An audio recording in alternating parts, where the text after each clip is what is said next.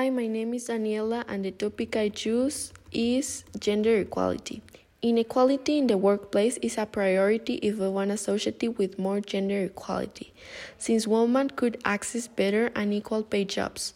Women work more hours a day than men, and in some other cases, from the same job and hours, women receive less money. Only 60% of women go to university.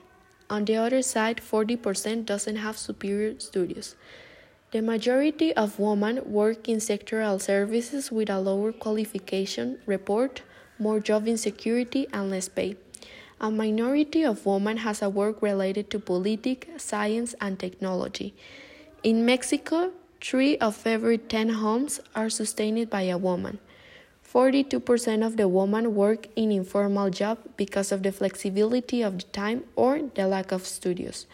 One of the biggest excuses for not promoting a woman to a position with more relevance is the behavior in the office. But this has been denied by a study by the University of Harvard that has monitored the behavior in office, and they found out that the behavior is exactly the same.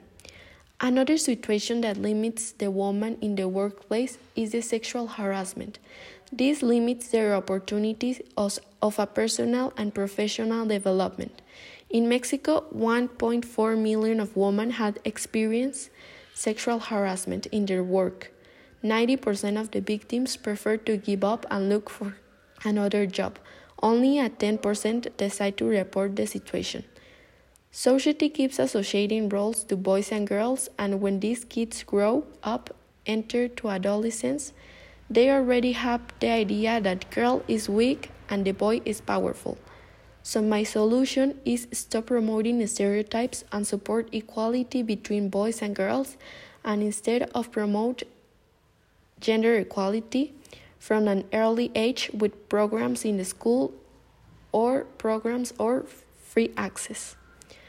As we saw on our class, gender equality and stereotypes affect not only girls but also boys. We must educate the future generations so this problem disappears and our society can become one without stereotypes and replace all of that with the same opportunities and rights. My references are Leach Anna, 2016, The Guardian, 12 Steps to Achieve Gender Equality in Our Lifetime.